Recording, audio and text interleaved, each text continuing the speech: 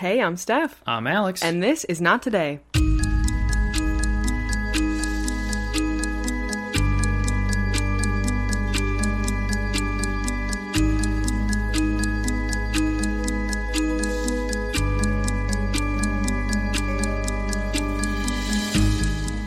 And for the 100th time, we are live in the studio. How are you? Hello, I am good. How are you? I'm excited for this. This is such a cool milestone. Yeah. I honestly did not think we would get here. No, I mean, it's definitely weird to say that we have 100 full episodes. I mean, we technically have more than 100 at this point, but like our main episodes, we have 100 of, which is really cool. Yeah, and then we hit 2 years a few weeks ago or something like that, but 100's way cooler to celebrate, so we're going to do it now. Yeah, hell yeah. So I would like to pat us on the back for keeping it up, right? Yeah, definitely. It's been hard at times, and it's a lot of work. Yeah, congratulations to us. Mostly you. And, well, thank you. And thank you to all of you who have been here listening to us, whether it's from day one or, you know, you caught up in the middle. Thank you just for being here and listening to us. Yeah, amen. Yeah, we really appreciate all of you. So, yeah, before we jump into this week's story, we did want to mention we have officially dropped the poll for bonus episode number 9. So why don't we talk about that briefly? So we have 3 options, as we always do. And this bonus episode poll, I have included JonBenet Ramsey as an option because people have been asking me to do it like all the time, which is so funny because they're like, hey, I know it's not a survival story, but can you please talk about JonBenet? So I put it as an option on the poll. Number 2 is Brandon and Brandy Wiley, who went on their honeymoon, which turned deadly as the newlyweds' airplane crashed into the dense Costa Rican rainforest. Oh, again with the plane crash. I know, we're about to talk about one too, which is annoying. But and our third and final option is Kaylee White. 17-year-old Kaylee White was on her way to visit her friend's house when she was attacked by a stranger. So these are our 3 options. So far, Brandon and Brandy Wiley are winning, believe it or not. But if you would like to contribute, go over to Patreon and let us know what you want us to tell. Yeah, make your voice heard. It's up to the people. Absolutely. You know? Yeah. So for our 100th episode, I wanted to tell a story that people have been asking for a very long time. So why don't we just jump right into it? Let's do it. Okay, so this is one of the greatest survival stories of the 20th century, for sure. It's kind of funny because I had recently told Alex that I was not going to do any more plane crash stories because I have a lot of flying to do this year, and it gives me great anxiety to talk about the horrifying crashes that we have talked about. However, many people have asked for this story, so I will be telling it. So you're welcome. Yeah, that's what I'm trying to say. You worked extra hard on this one, did you not? You read a whole book and multiple documentaries. Yes, so I've become very well acquainted with this plane crash in particular, which arguably is the most horrifying that we've ever talked about. So why don't we get into it? Mm-hmm. On the afternoon of October 13th, 1972, the Old Christians rugby team arrived at Mendoza Airport to begin their trip for their second rugby tournament in Chile, and everyone was pumped. The team had won the Uruguayan National Championship in 1968 and in 1970, and had also won the Chilean rugby tournament in 1971, so they were eager to get back there and win again. However, to make that possible, the team had to charter a plane from the Uruguayan Air Force to fly them from Montevideo to Santiago. They made that possible by selling the extra seats on the plane to their friends and family and supporters, so the whole plane was lively with excitement. The team had chartered the Fairchild number 571 of the Uruguayan Air Force to travel to Santiago, Chile, like I said, and there were 40 passengers on board, 5 crewmen, and all of their luggage. The boys were dressed in their slacks and sports coats, and the energy on the plane was more like a party than anything else. Yeah, wait, do they have fans on the plane with them? Kind of, yeah. It's like their friends, their supporters, and their family. So it's just like 40... Damn. Yeah, I mean, there were a couple of people who were on the plane that weren't really affiliated with it, but like maybe 2 or 3. Those people. Yeah, right, exactly. Like, what is going on? Yeah. Like, I like it, though. Yeah, no, seriously, they were like up in the aisles. They were throwing the rugby like ball around. They were chanting and laughing and just having a really good time like on this flight. Although the passengers on board were in high spirits, this wasn't going to be an easy flight. They would be flying over the Andes Mountains before getting into Chile, which was a notoriously dangerous flight path, and the weather wasn't going to be very good. The initial leg of the flight was fine until the pilot of the Fairchild had radioed that he was over Chile and was requesting to begin his descent. He believed that he had already crossed the mountains. However, this call was about to be a fatal mistake. Once the plane had reached 3,000 feet during their descent, they entered a cloud and began experiencing intense turbulence, so the pilot switched on the fasten seatbelt sign.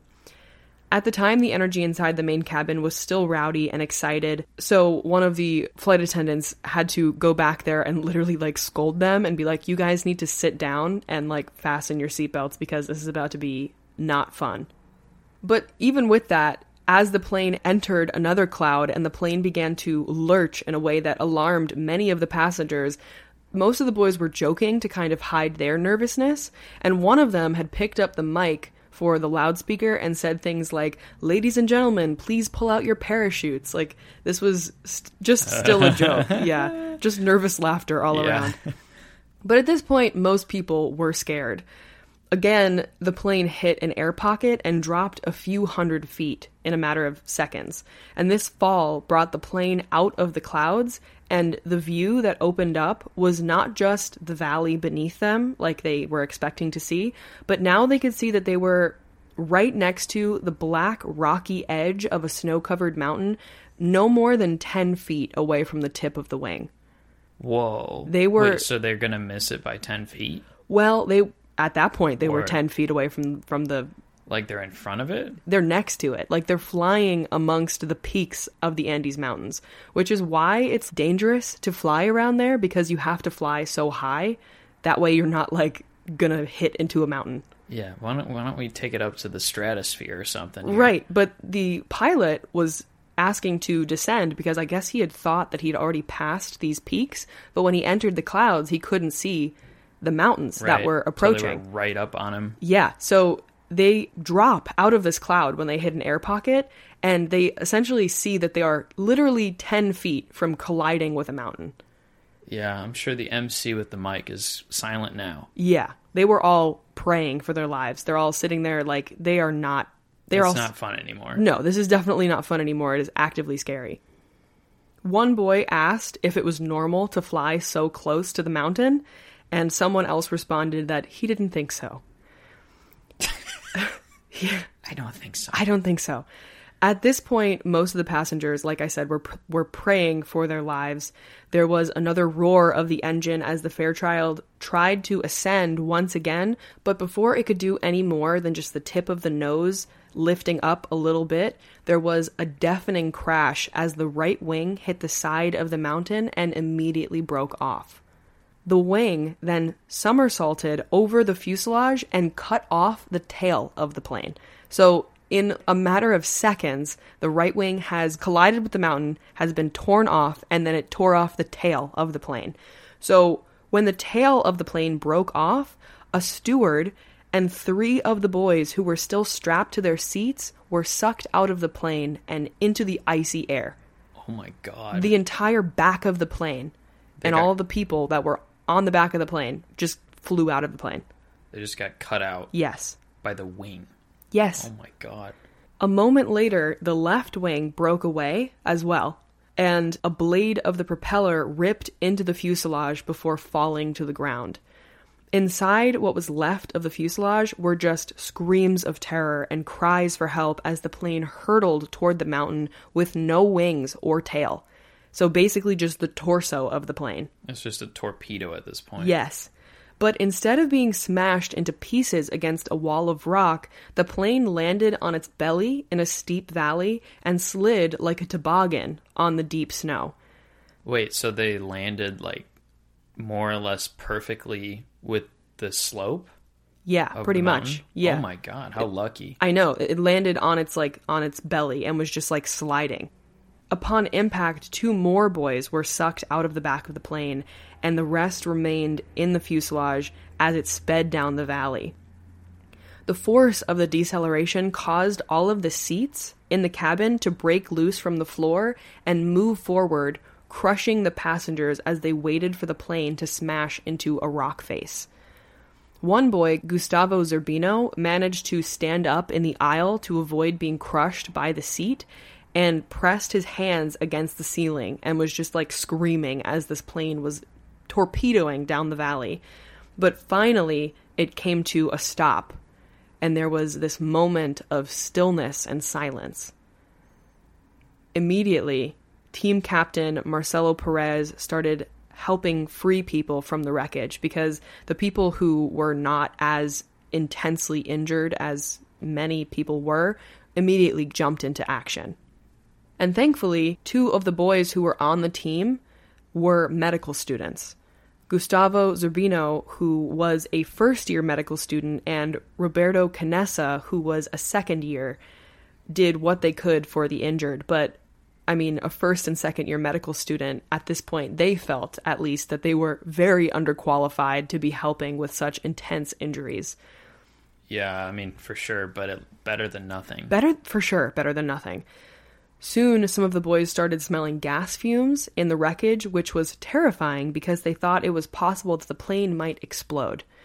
So a few of them who weren't very injured jumped out of the gaping hole in the back of the cabin. But when they jumped out, they found themselves up to their thighs in snow, which made it incredibly difficult to move around outside. But they managed to get a few feet away from the plane. And these boys sat on pieces of luggage and lit cigarettes as they looked out and saw that they were stranded in the middle of nowhere. Bro, okay, so we smelled gas and we're lighting up a cig? You know, it's funny because I actually didn't even think about that. They were like, oh no, gas. And then they're like, actually, let's light up. Smoke, man. Guys. But I actually was thinking, like, I don't smoke cigarettes, but if I were in a plane crash like that, I would immediately... Yeah, no, I'm lighting up. I would immediately... I don't give a shit. Yeah, right. But yeah, they were sitting on luggage and smoking a cigarette, just looking out at the nothingness that surrounded them. All around them was snow, and on 3 sides there was sheer gray walls of mountains. However, the plane had slid so far down the valley that these mountains were very far away from where they had landed. And it was bitterly cold. Many of the boys were in just short-sleeve shirts, or they had on a light sport coat or blazer. But none of them were dressed for the sub-zero temperatures, so those who could walk went through the scattered luggage to find sweaters and warmer clothing to bundle up as best as they could. Inside the plane, almost everyone had some kind of injury. Some were obviously more severe than others, and some of the passengers in the plane had already been killed by being crushed from the seats. I'm sorry, I didn't fully understand the seat crushing part. So when the plane made contact with the ground and started sliding down the mountain, the seats came up from the floor. In that plane, you could remove the seats because they used it as a cargo plane sometimes. So the seats were removable, and because of that, they all came up from the floor and shot forward, crushing everyone who was in the seats, which was almost everyone except for Gustavo, who stood up. So everyone had some kind of injury. Some were way more severe than others, and some people were actually killed in this crushing of the seats. Ugh. But yeah, so that, I'm sorry if that wasn't clear, but yeah, the seats could come up. Gotcha. At the time of the crash, 32 of the 45 passengers survived, many of which were injured, but the medical students did what they could for the living. When the seats all came up from the floor and smashed forward upon impact, it had broken limbs, people had cuts all over their bodies, they had head injuries. One of the boys had a metal pipe sticking out of his stomach. And that was actually crazy because he had this metal pipe sticking out of him, but he stood up and asked Zerbina if it was serious. And Zerbina told him, no, it'll be totally fine, just go help someone. And as this guy turned away to go help someone, Zerbina ripped the pipe out of his stomach and then grabbed a shirt and told him to tie it tightly around himself and he would get to him later. Oh my God. So he basically just distracted him and was like, it'll be fine. Ripped it out and then just like tied it and was like, go sit down. Was it like through his back? It wasn't completely through his back, but it was a metal pipe sticking out of his abdomen. Oh, dude. Yeah. I mean, honestly, that's probably the best course of action for him. I don't know. I mean, I guess actually maybe you should have left it in there, but that's kind of what I've always heard is like if you get impaled or you get stabbed or something like that, you're supposed to like leave it in because if you take it out, you could do far more damage than if you just left it in. Right. But at that point, they weren't going to like get to a hospital anytime soon. So yeah, I guess there's no like gentle way to remove it. No. Yeah. Yeah. I mean, they're doing the best they can. Exactly. Although it actually worked out quite well for this guy because he did actually end up recovering from this. Okay. Yeah, so we'll get into more of that later. So it was the right call, but it's still just crazy to think about. Just ripped a pipe out of him. Yeah. Is this serious? I mean, he was in shock. I mean, yeah, it's just funny that he asked that. Yeah. One of the guys was able to climb around to the front of the plane and saw that one of the pilots had already been killed, but the other was very close to death. However, he was still alive. The dashboard with all the knobs and buttons, I didn't know what to call it, the control board. The control board, thank you. That's also a guess. Well, I mean, that sounds more right than the dashboard with the knobs and the buttons. That's what I wrote down. Anyway, the control panel was basically in this co-pilot's chest. So he was almost dead, but he was still alive for the moment. And this player had attempted to use the radio to call to Santiago, but there was no power. And in the last moments that this co-pilot was alive, they were able to ask him, how do we power this radio? And he was like, oh, the batteries are in the tail of the plane. But if we remember, the tail of the plane had been severed and fell off God only knows where. So there were no batteries in this section of the plane that they were in. And also before he died, he told them that Chile was to the west. That was basically his final words, and then he unfortunately also passed away. But they did manage to get some kind of useful information, which is good. It's all terrible. Yeah, with that little bit of information might have helped save them, though. Yeah, definitely. The plane had crashed about 3:30 in the afternoon, and by 4:00 it began to snow. As soon as that happened, the boys knew that even if there was a search party out for them, they wouldn't have been seen in these conditions. It was early spring in the southern hemisphere, and the Andes had suffered exceptionally heavy snowfall that season. Not only were the conditions bad for flying, but the roof of the plane was white. So there was very little chance that it would be spotted. Also, to fly safely over that area, any plane would need to be extremely high up as to not collide with a mountain. So things were not looking good. There was almost no chance that someone flying that high would see a white airplane amongst the mountains of snow. Yeah, and it would have to be a clear day. Exactly. They did what they could to bundle up. They searched through luggage to find sweaters and extra pairs of pants. They also took jackets off of the dead because they weren't going to need them anymore. And they had realized that the covers of the seats could be unzipped and taken off, so they got the idea to use them as makeshift blankets.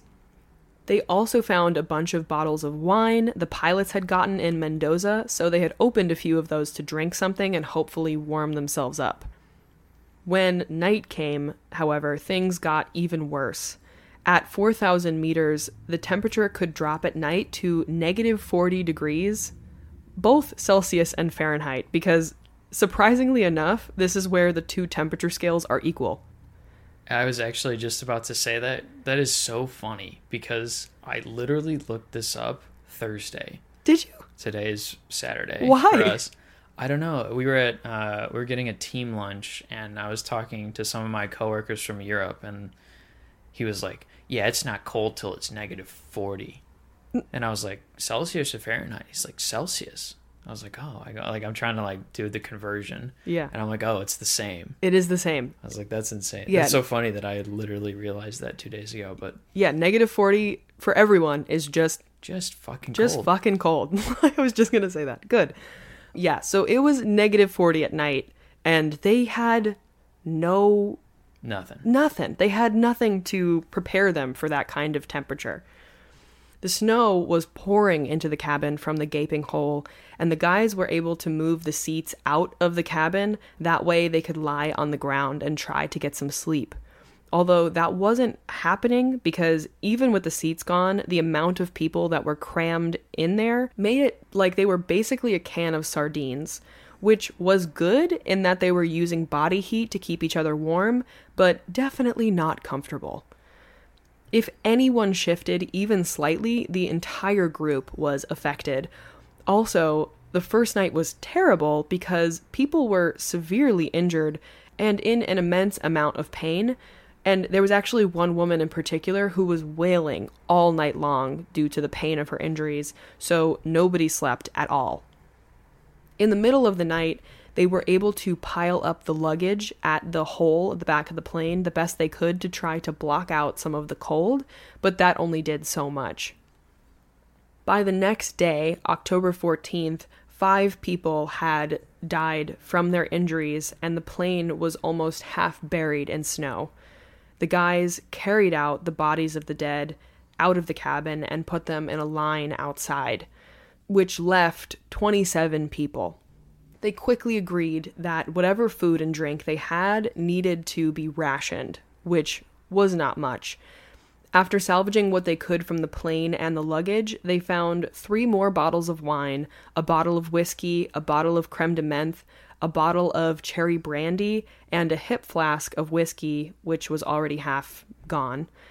And for food, they had 9 bars of chocolate, 5 bars of nougat, some caramels which had been scattered over the floor of the cabin, some dates and dried plums which were also scattered, a packet of salted biscuits, 2 tins of mussels, and 1 tin of salted almonds, and a small jar of each peach, apple, and blackberry jam, which was not a lot of food for 27 people. Yeah. And that meant for them that at each meal, they would get a single square of chocolate and a cap from a deodorant can filled with wine. And that was it. That afternoon, they had heard a plane flying overhead, but didn't actually see it because it was like overcast and there were clouds. So nothing came of that. The Chilean Air Force was out looking for them, but as they searched the flight path of the Fairchild, they didn't find anything. The next morning, Sunday, October 15th, they woke to a clear blue sky, finally, which gave them hope that today would be the day that they were spotted and rescued. However, their most pressing need at the time was for water. They were surrounded by snow, but it was difficult to melt in sufficient quantities to quench their thirst. They had a few different tactics, but they were using more energy than they had to get such small amounts of water. However, one of the players, Adolfo Strauch, figured something out. After looking around for something to hold the snow, he found a rectangle of aluminum foil about 2 feet wide, which came from inside the back of a smashed seat. So he was able to bend it up to form a shallow bowl, and then he twisted the corner to make a spout. After that, he put some snow in it and positioned it in the sun, and in a short amount of time, drops of water started appearing in the spout until it turned into a steady stream that fed into a bottle that Adolfo had held underneath it. Fuck yeah. Yeah, so now they can at least make some water, which is good. So it was like the sunlight was melting it with the aluminum? Yeah, so they were using the reflection of the sun to melt the snow. Oh, okay. That was a much better tactic because before they were like putting snow into the bottle, like into whatever bottle or container they had and like shaking it up and using up a ton of energy. But I mean, they were eating only a square of chocolate and like a sip of wine. So They knew that that was not a sustainable way to continue to make water. So now they had a good way to do it, which is the most important thing. And not only that, but they could make a ton more of these water making devices. So they had a bunch set up. So they always had water, which is good. Shortly after noon, the guys heard a plane above them once again, and they all ran out of the cabin to try to signal. and they waved their jackets and pieces of metal, anything they could to be seen. And as they were watching this plane, it looked like the plane had dipped its wings, which usually is used as a signal to say, "I see you." So the group erupted into cheering and celebrating because they believed that they had been seen, and it was only a matter of time before they were rescued. That night, the guys went to bed extremely happy. They debated when the helicopter would arrive for them, if it would happen in the morning or the day after. And since they were being rescued, many of the guys drank the alcohol that they had and ate much of what was left of the chocolate bars. I mean, I get it. I might have done the same thing, but from the way you're saying it, seems like that was a bad call. Definitely a bad call. I also can understand where they were coming from. They're like, "Oh, we're being rescued, so why not?" Yeah. I mean, why else would the plane tip its wings like that? Exactly. That's what they were all thinking. But the next day, when the helicopter never came and it came time for a meal, quote unquote, the captain, Marcelo, opened the box that they had been keeping their food stash in and saw that almost all of their wine and food had been finished off, and he lost it. He started screaming at the group that whoever did it should just take a knife and kill them all because that's essentially what they had done. There was no guarantee that the rescue team was coming that day or that they even saw them in the first place, and now they had even less food than they did before. And actually, the night before, when the guys were eating the chocolate and drinking the wine, one of the men on board, Javier Methal, had asked them if they should be doing that, but they basically just laughed him off. And so almost everyone was to blame for this depleting of resources. They were in a terrible predicament because by that time, they had started to realize that they hadn't been seen. They had been out there for 5 days already, and even if the actual rescue was going to take longer than just that one day, they should have dropped supplies for the guys to hold them over, which didn't happen. Because there was a lot of discussion of like, okay, maybe they need to send out a plane later on, or they're going to do it tomorrow, or there's going to be a land rescue. They were debating how long this rescue was going to take, but then one of the guys was like, it's not going to happen. They didn't give us any supplies, so they didn't see us. Yeah, makes sense. Yeah, it does. And that definitely brought down group morale, but he was right. They had not been seen. By Sunday, October 22nd, it had been 10 days. One of the guys, Roy Harley, had found a transistor radio between two seats, and using his very limited knowledge of electronics, was able to construct a hi-fi system that made it work. It was difficult to get a signal between the huge mountains, but Roy made an aerial with strands of wire from the plane's electric circuits. So as they turned the dial on the little radio and moved around these wires, they were able to get a few scraps of broadcast from Chile. Wow. So he just made that himself? Pretty much. That's incredible. I know. They almost never heard anything about the progress of the search because by that point, the search had actually been called off. After 8 days, the search had actually been called off, and they were on day 10. At that point, they had almost no food supplies, and running on a ration of a scrap of chocolate and a capful of wine was almost more torturous than not eating anything at all. Why? Because it was like nothing. They were having a single piece of chocolate and a sip of wine. I don't know, I just think better than nothing. Well, yeah, that's a good way to look at it, but they were not feeling satiated. Is that the right word? And not feeling full. Not feeling good. For sure.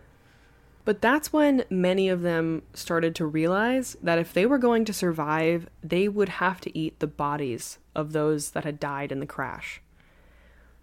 This was a tough thing to talk about, and although many of them separately had been thinking about it, the conversation was brought up very gradually. The conversation had started with Fernando Parado, who the guys called Nando. He had boarded the Fairchild with his younger sister and his mother, who were going to, watch him play in the tournament in Chile. And in the crash, his mother had died, and then his sister had died due to her injuries on the 9th day. So both of them had very tragically passed away. When his sister died, Nando had lost it. He was extremely angry, and rightfully so.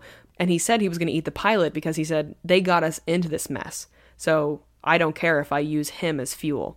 May I wager that's a fair point? I understand where he's coming from. I understand the logic. I do. I guess is what I'm saying. Yeah, but that's kind of where the conversation was brought up, because it was like, okay, well, Nando said he's going to eat the pilot. And then they're like, well, let's think about this here. We have no food, and there are plenty of dead. Yeah, they're kind of out of options, right? Well, yes. It's not like there's fruit and vegetables being grown here. No, it's they just were snow. Yeah, they were on a snow-covered mountain. There was absolutely nothing to eat. They actually tried to eat like the soil or something. Like they found something that they tried to eat, but it was dirt. So they couldn't eat dirt. I mean, yeah, that's their only option. Exactly. Really. So slowly that conversation made it around to others, and they actually entertained the idea of eating the dead. At first, half of the group was completely opposed. These were friends and family, so that was a horrifying thought. And also, they were very religious, so they were worried what God would think of them. And also, it's just a very taboo thing to think about. Oh, and yeah. Yeah. Not your first instinct, but in a survival situation that's so severe, you have to kind of consider your options. Yeah, I mean, what you'll do on day 10 versus day 20 is very different. Definitely. So half of them were like, I could never do that. But Canessa, who had the medical background, was able to explain to the group that each time they moved, they were using up a part of their own body, and soon they'd be so weak that they couldn't do anything at all. He framed it like the bodies of the dead were just meat. Their souls had left their bodies, and all that was left was just a carcass, which is no different than eating the body of a dead animal. They had been talking about trying to find the tail of the plane, or even trying to hike out of the mountain to try to find help, and that wasn't something they could do on a piece of chocolate and a sip of wine. Those in the group who were more on board with the idea had started to talk about how if they died, they would want their friends to use their bodies to survive. And Zerbino actually said to the group that if he died and they didn't eat him, he would come back as a ghost and kick them in the ass. So at this point, they're like, listen, these are our friends and our family. It is horrifying, but their souls are in heaven. It is just their bodies. And I think that because they love us so much, they would want us to do anything we could to survive.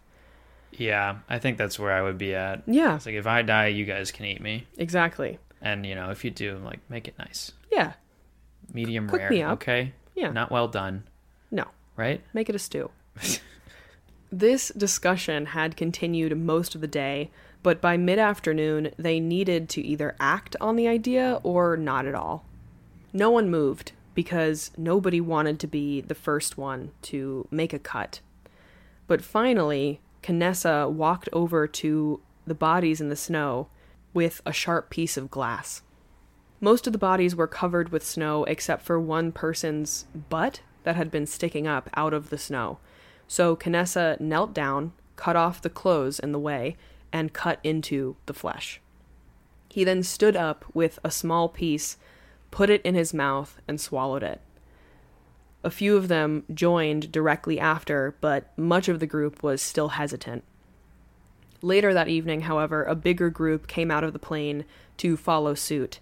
They also put a bunch of small pieces on the roof of the plane. That way they would dry out and be a little bit more palatable than just eating raw frozen flesh. But the only two people who refused to eat from the bodies was Javier Methol and his wife Liliana, who decided that while there was any alternative, they would not do that.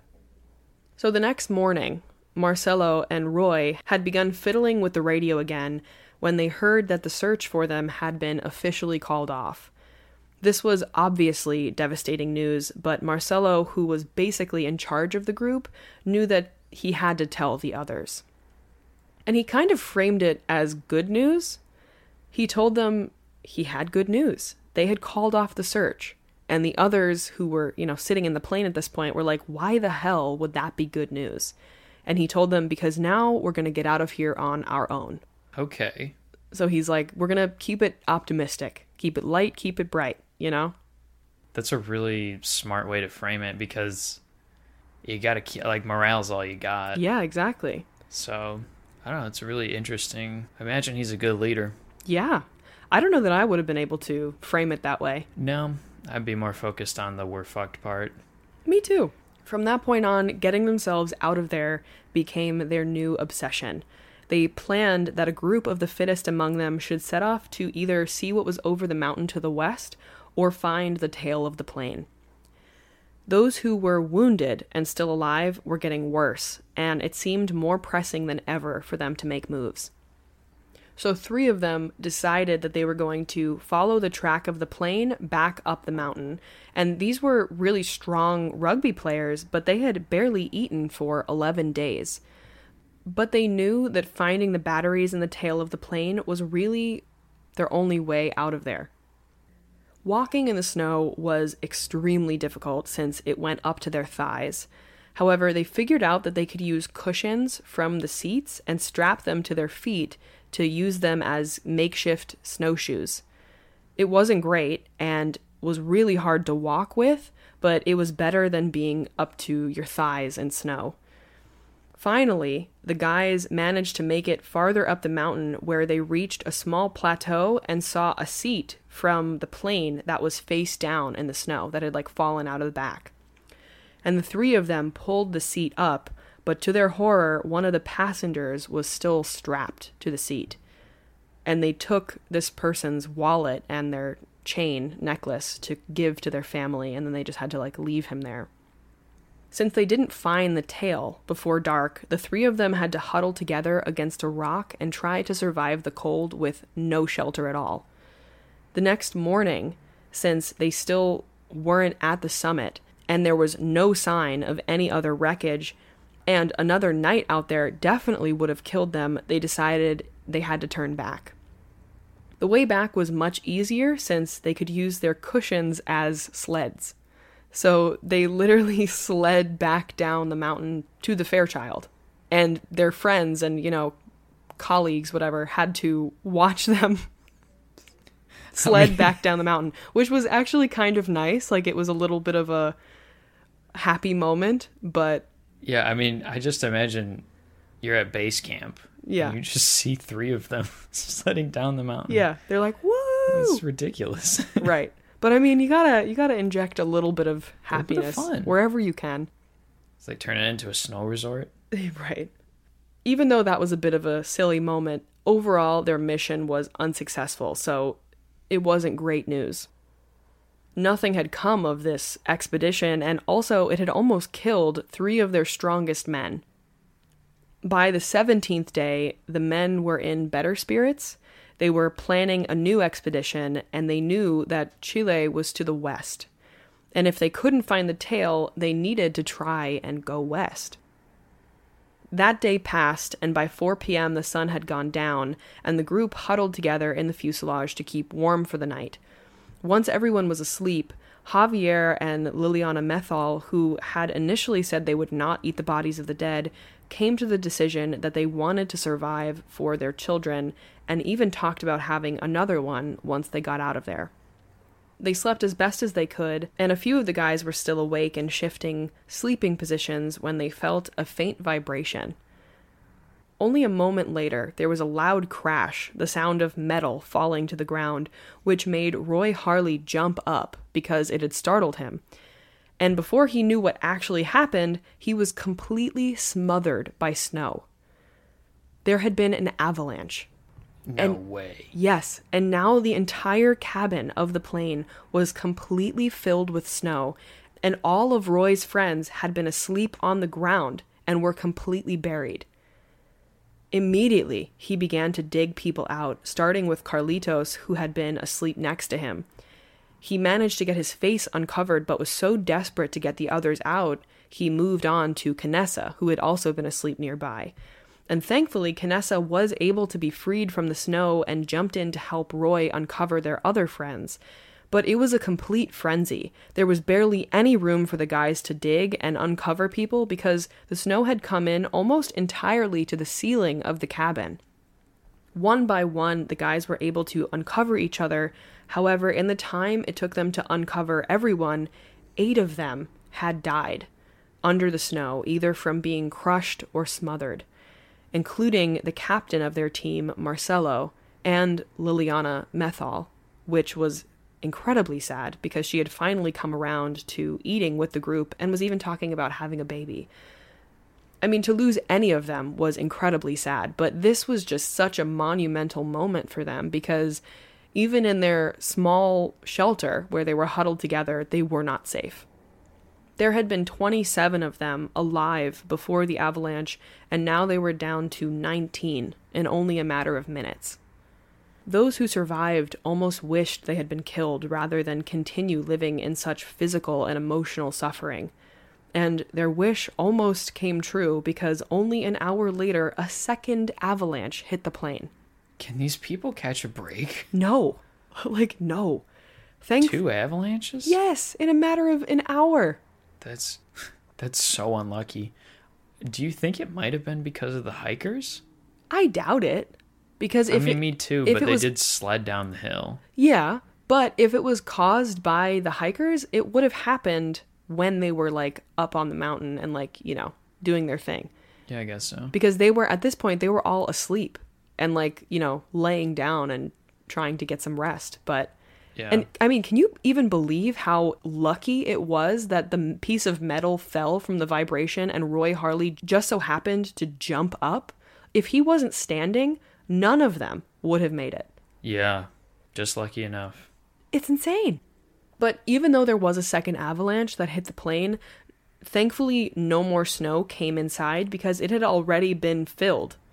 Yeah, I was going to say, did the second avalanche even really do anything, or was it already plugged? It was already plugged, but it just put more snow on top of them, which was still a very scary thought because they had no idea if the snow on top of the plane was a foot deep or 12 feet deep.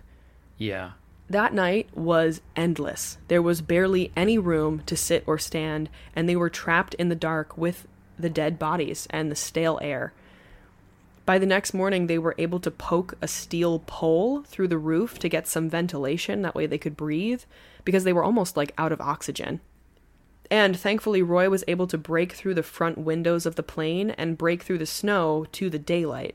But when he lifted his head through the hole, he was immediately stung by the cold wind and snow. They were stuck down there for the time being because there was a blizzard above them, and they would be killed in the cold if they attempted to leave now. So all they could do was sit down there and suck on snow and wait for the storm to die down. And actually 2 guys had their birthdays down there.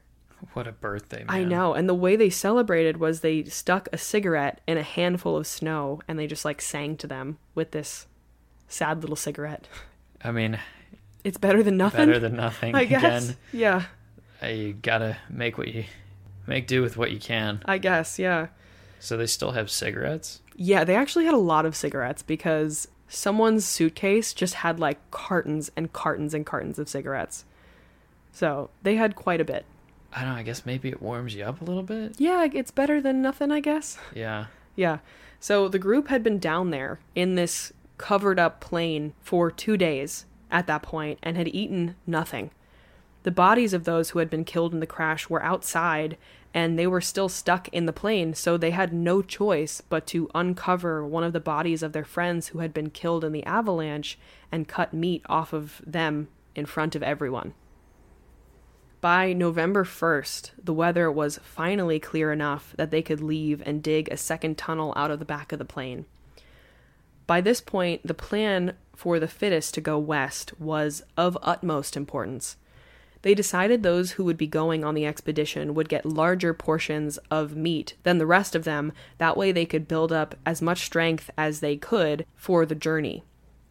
They were also given the best sleeping arrangements, and they were allowed to rest as much as they wanted or that they could. That way they would be as ready as possible for this trip. The problem was It was still bitterly cold, especially at night, and they knew that they wouldn't survive the trip, so they decided to wait for the end of November for their trip west. A few of their teammates had their legs injured in the crash and basically spent all day every day in hammocks that they had constructed in the plane. That way they could just recover. Yeah, they could get their wounds tended to, but without proper medical equipment or care, their wounds became severely infected, and after that amount of time, they passed due to their injuries. And the death of their friend was just another really terrible wake-up call. Because at this point, they're seeing that they're basically getting killed one by one. I mean, some of them in like major events, but one by one, they're just dying. So by November 15th, they felt the very real urgency to make another attempt at an expedition. Canessa, Nando, and Antonio Vizintin, or Tintin, as they called him, were selected as the 3 who were going to go on this expedition. And each of them assembled 3 pairs of pants, a t-shirt, 2 sweaters, and an overcoat. They each had makeshift pairs of sunglasses that they had constructed from the glare shield in the cockpit, and they made mittens out of seat covers, and Tintin got the pilot's helmet. The most important thing was to keep their feet warm, and their solution to this problem was something that I was not expecting. They used an extra layer of fat and skin from the dead bodies, and they essentially made socks with that. Socks of fat? They made, like flesh socks. Dude. Ugh. When I read that, I was like, is this real? Like, what the hell? Oh, it chills. That's so disgusting to me. Yeah, but I mean, they needed to keep their feet warm. I know. I was thinking, I guess it was ultimately effective, but yeah. I would have thought you'd use the hair from people or the cushions from the seats or anything else. Yeah, I mean, they were just using what they had. Yeah. And it did kind of work. That's insane. Yeah. They knew that Chile was to the west, but they couldn't directly go west since it was basically sheer rock face. So to go west, they had to begin by going east, which was terrible for them. They had to go northeast to go around the mountain to then go west. So this was going to be a major expedition.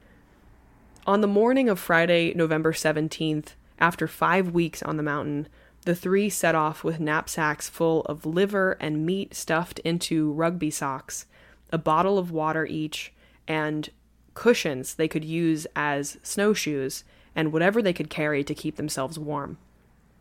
Canessa led the expedition, and the 3 of them made quick progress to the northeast.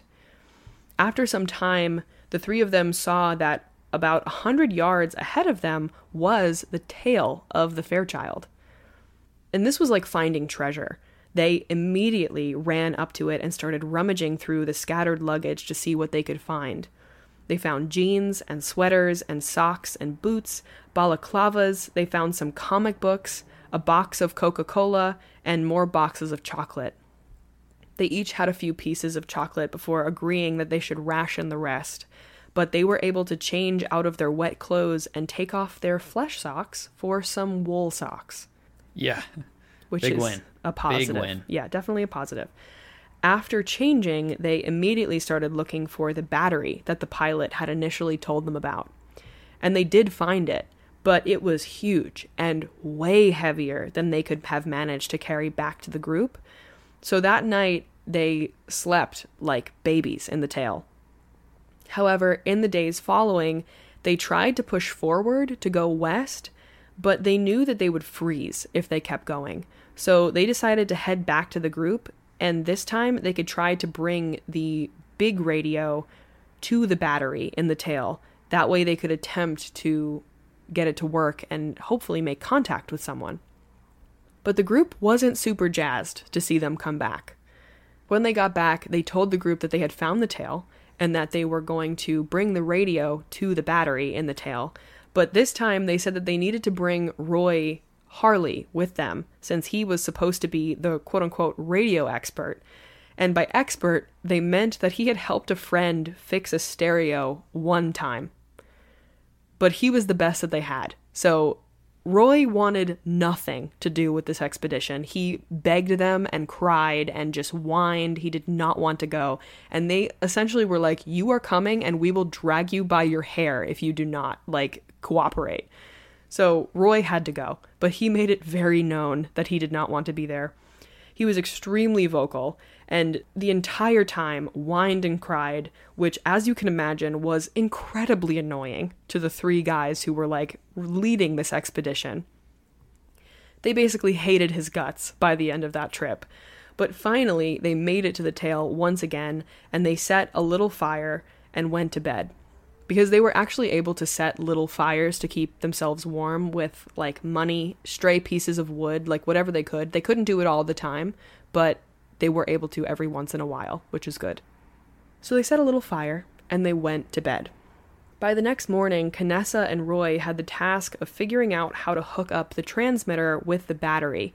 But this was not going to be an easy task, since the transmitter had about 40 different wires coming off of it, and only a few of them were labeled. Tintin had actually found an instruction manual for the Fairchild in the snow, but the only bit of pages that had been torn out and destroyed in the wind was the chapter that they needed. Are you kidding me? Can you believe? Dude, that's the only chapter. Yeah, the only few pages Wow. they needed were the pages that were ripped out in the snow and the wind. Yeah, so it's almost like God is taunting them. Seriously. Is it not? Yeah, everything that could have gone wrong has gone wrong. Exactly. It's almost comical that just the part that they needed in the book was the part that was destroyed. Canessa and Roy had made all the necessary connections between the battery and radio, but they still couldn't pick up any signal. When that wasn't working, they connected the transistor radio to the battery and could basically get any station in Chile, Argentina, and Uruguay that they wanted, which was when they heard an announcement that the search for them was going to be restarted. Oh, okay. Hell yeah. That was exciting news. And by the next morning, enough snow had melted around the tail that the entire thing was incredibly unstable, and the guys worried that if it melted too much, the entire thing could shoot down the mountain. So they decided to give up on the transmitter and just head back. They actually almost didn't make it back because they got caught in a storm, and Roy literally was sitting in the snow and was like, I can't go on. And Nando had to physically pull him up and pull him back to the camp, which was so ridiculous because it's already difficult enough to fight through that storm in the snow as one person, but now he had to do it for two. Yeah, literally put the team on his back. Yeah, but thank God he did because Roy would have just died. But toward the end of the first week of December, it had been 56 days up on the mountain. The weather had finally started to warm up, which was good in that they weren't constantly battling hypothermia, but bad because their food source wouldn't last in the heat. The snow was definitely not gone completely, but it was melting, so they had to bury their dead further down in the snow to keep them from rotting. The news of the search restarting had definitely made it more difficult to continue the idea of this expedition west. Each time the men attempted to leave, they were risking their lives so intensely, and almost every time they had left, they almost died. Every single time. Didn't matter who it was, what was happening, they either got caught in a storm or something terrible happened, they had terrible luck. And also, they were human, battling the Andes Mountains in the snow and in blizzards, and they didn't really have any, actual winter gear. Yeah. There's no gear. They don't have any experience, I imagine. No. Hiking in a mountain. Definitely not. Very dangerous. Yeah, and the altitude alone made it extremely difficult to do anything and, breathe, But the urgency to be found was ever present now that their food source was starting to rot. And the fact that they had managed to survive 8 weeks in some of the most extreme, inhumane conditions made them want to prove that they could also escape on their own. When the group talked about the search restarting and what they should do, One of them made the point that these search parties weren't looking for survivors.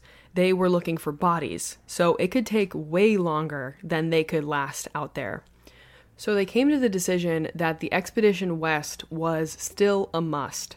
However, this time they were going to construct a big sleeping bag that the 3 men could use to keep warm at night. They had sewn together insulation material that they found in the tail with thread and electrical wires that would keep them from literally freezing to death. And so it was decided Nando, Canessa, and Tintin would head out on their final expedition for help. But each time Nando would try to mobilize their group, Canessa would say that the sleeping bag wasn't ready or they should wait for the weather to warm up, which were logical things, but he just didn't want to risk his life again out there and was basically just trying to stall for as long as he could. One useful thing that came of that, though, was the guys had constructed a huge cross in the snow near the plane and had lined it with anything they could, including bright yellow and green jackets, so whoever flew over could hopefully spot that. However, the group couldn't stall anymore once another one of their friends had died. Numa Turcati had passed, and again it became more real that with each day that passed, it could mean the difference between their death and their survival. So with that, they agreed that the next day they would start their final expedition due west to Chile. The next morning at 5 a.m., 61 days after the crash, Canessa, Nando, and Tintin prepared to go.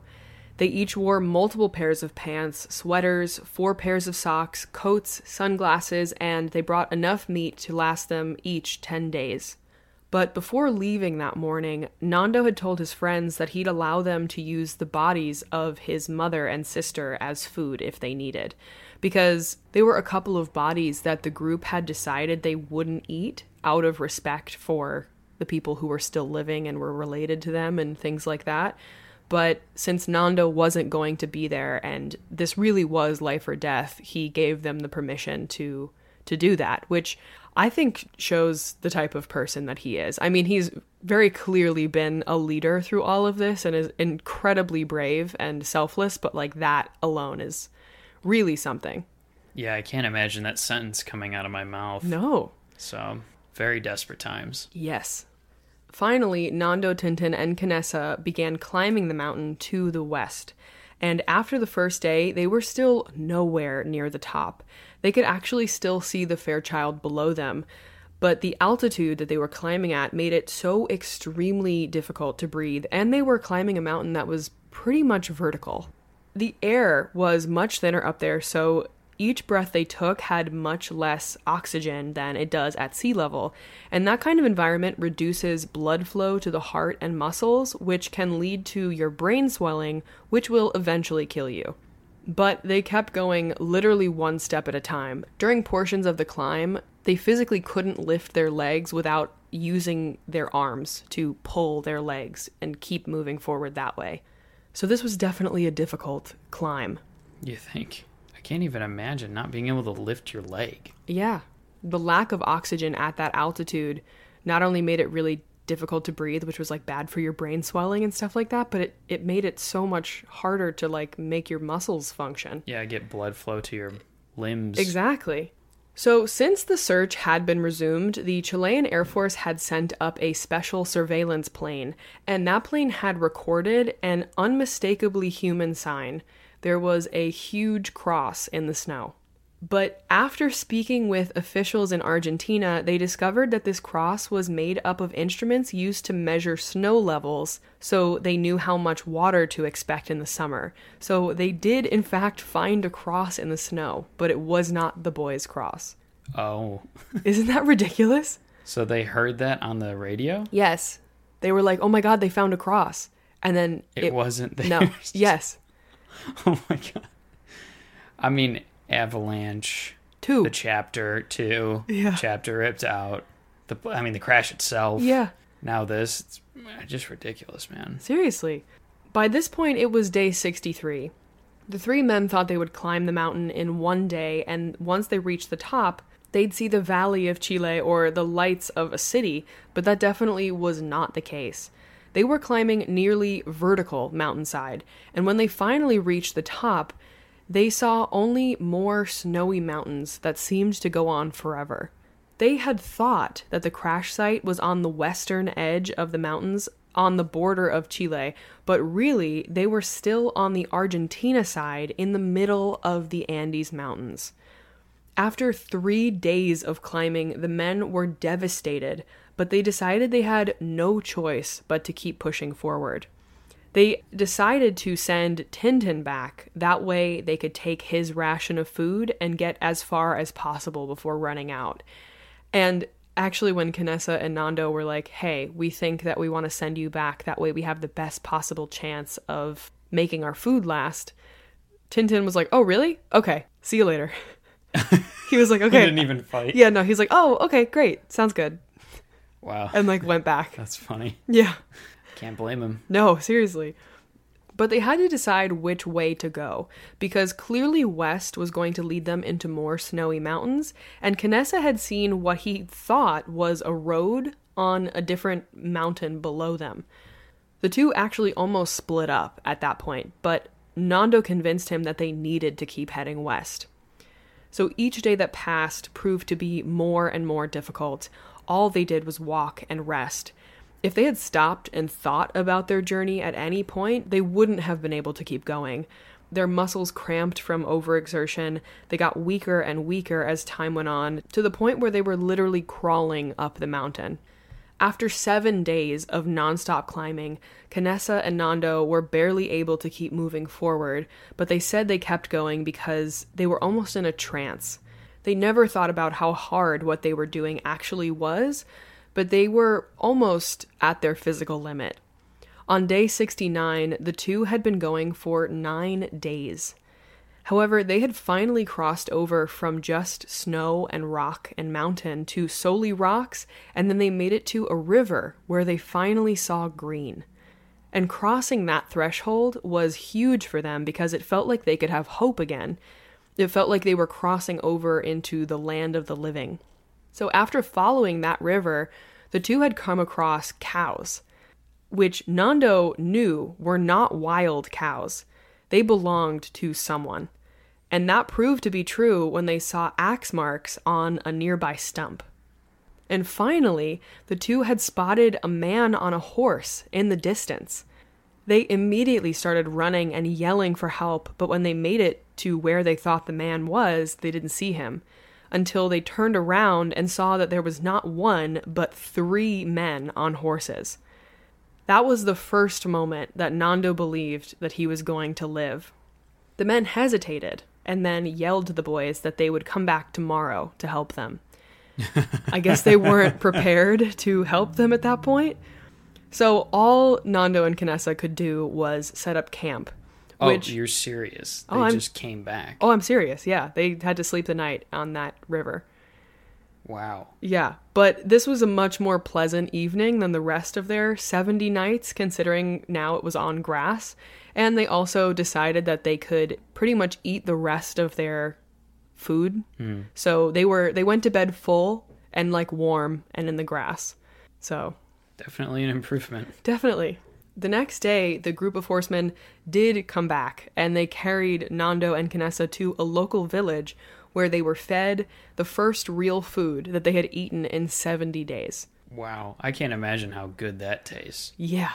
Oh no, in 71 days. Excuse me. Word had spread quickly of the 2 plane crash survivors who had escaped death, and the story became even more incredible when they shared that 14 more had survived and were waiting to be rescued at the crash site. The next day, the Chilean Air Rescue Service dispatched helicopters to rescue the remaining survivors.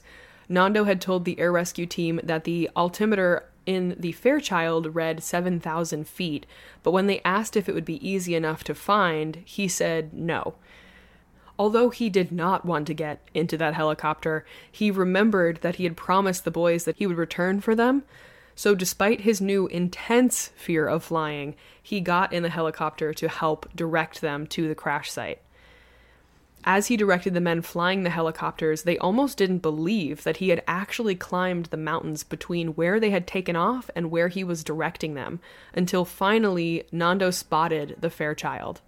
The rescue itself was incredibly difficult. They had to load up helicopters with 2 to 3 men at a time, but that was the easy part. Actually flying out of there was incredibly dangerous and scary. Some of the guys almost wished that they had stayed in their quote-unquote safety on the ground at the Fairchild, because as they were flying, they asked these helicopter pilots, is this okay? Like, are we going to be safe? Because it was very precarious, and although the pilots were like, yes, we'll be okay, their faces told a very different story.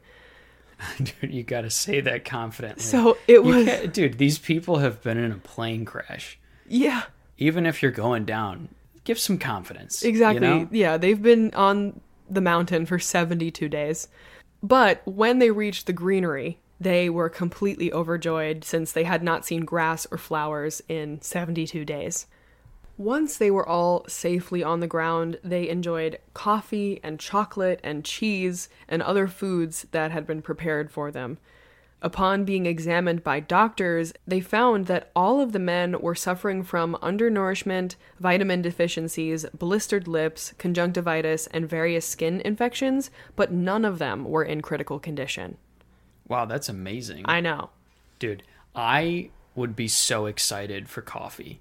After all that, yeah, I was thinking, all the people who are daily coffee drinkers, what do? I mean, you're starving in a survival situation, but you also have a caffeine headache. Yeah, I mean, at least for the first week. Yeah, that's that withdrawal. That's the least of their worries. I know, but like on top of it all, you're having pretty severe withdrawal. Well, yeah, I mean, a few of them really hit their heads when the plane had like crashed, so they had headaches for other reasons as well. Yeah. So caffeine was the least of their worries.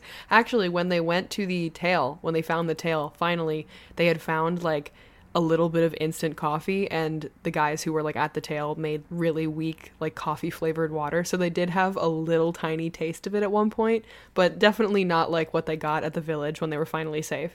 Yeah. But kind of crazy that none of them were in critical condition.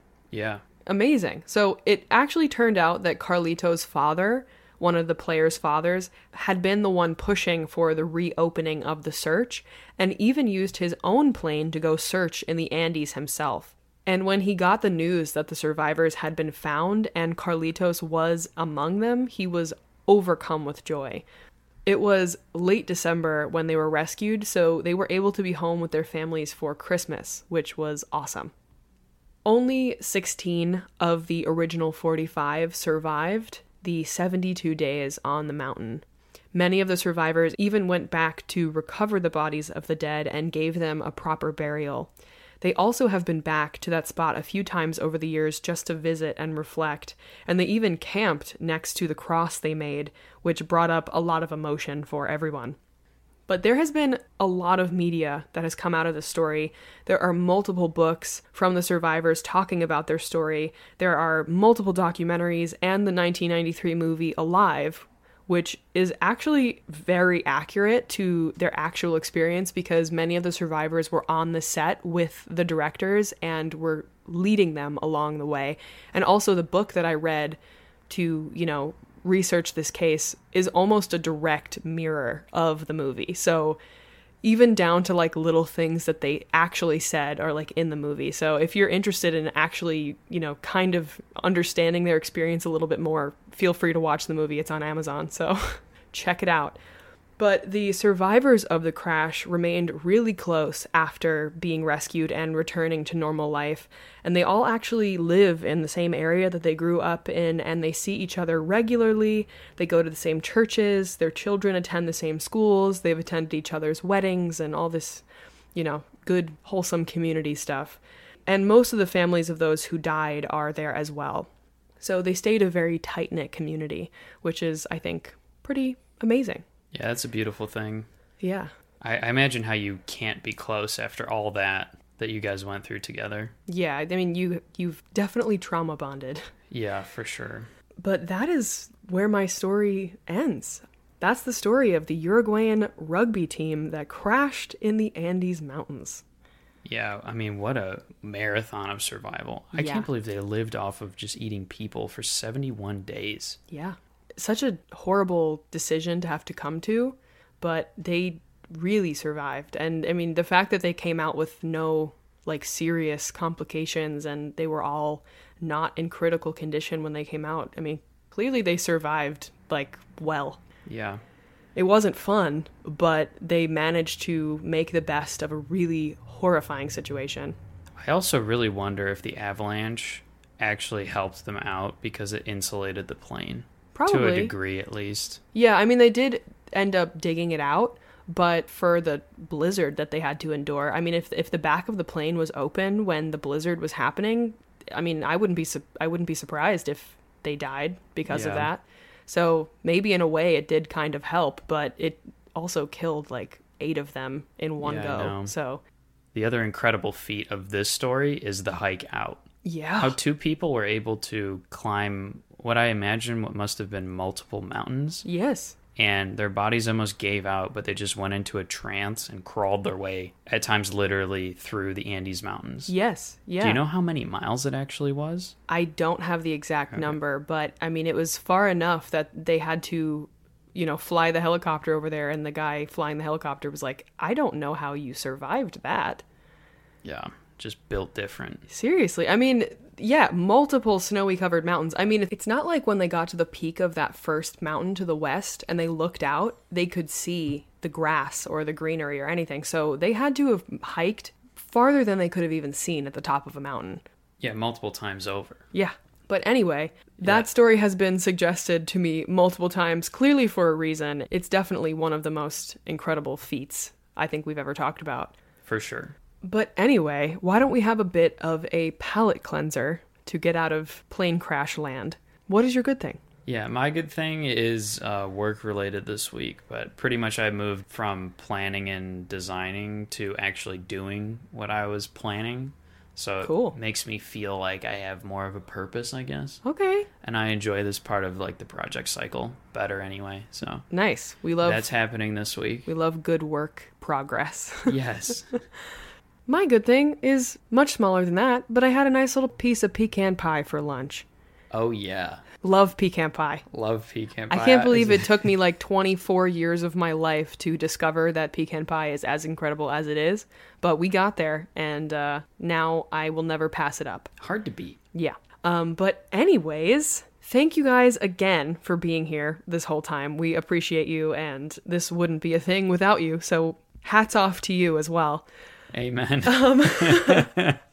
Hell yeah. If you would like to look at all the pictures we post of all the stories we talk about, check us out on Instagram at nottoday_podcast. If you would like to vote on the poll that has recently gone up for the bonus episode number 9, check us out on Patreon at patreon.com/nottodaypodcast. If you or anyone you know has a story of survival that you would like to share with us, send it to notodaypodcast@gmail.com. We have a TikTok that is Not Today Podcast and a Twitter that is Not Today Podcast, but the T on the end of podcast is a 3. Because that makes sense. And just keep breathing. Yeah. Yeah.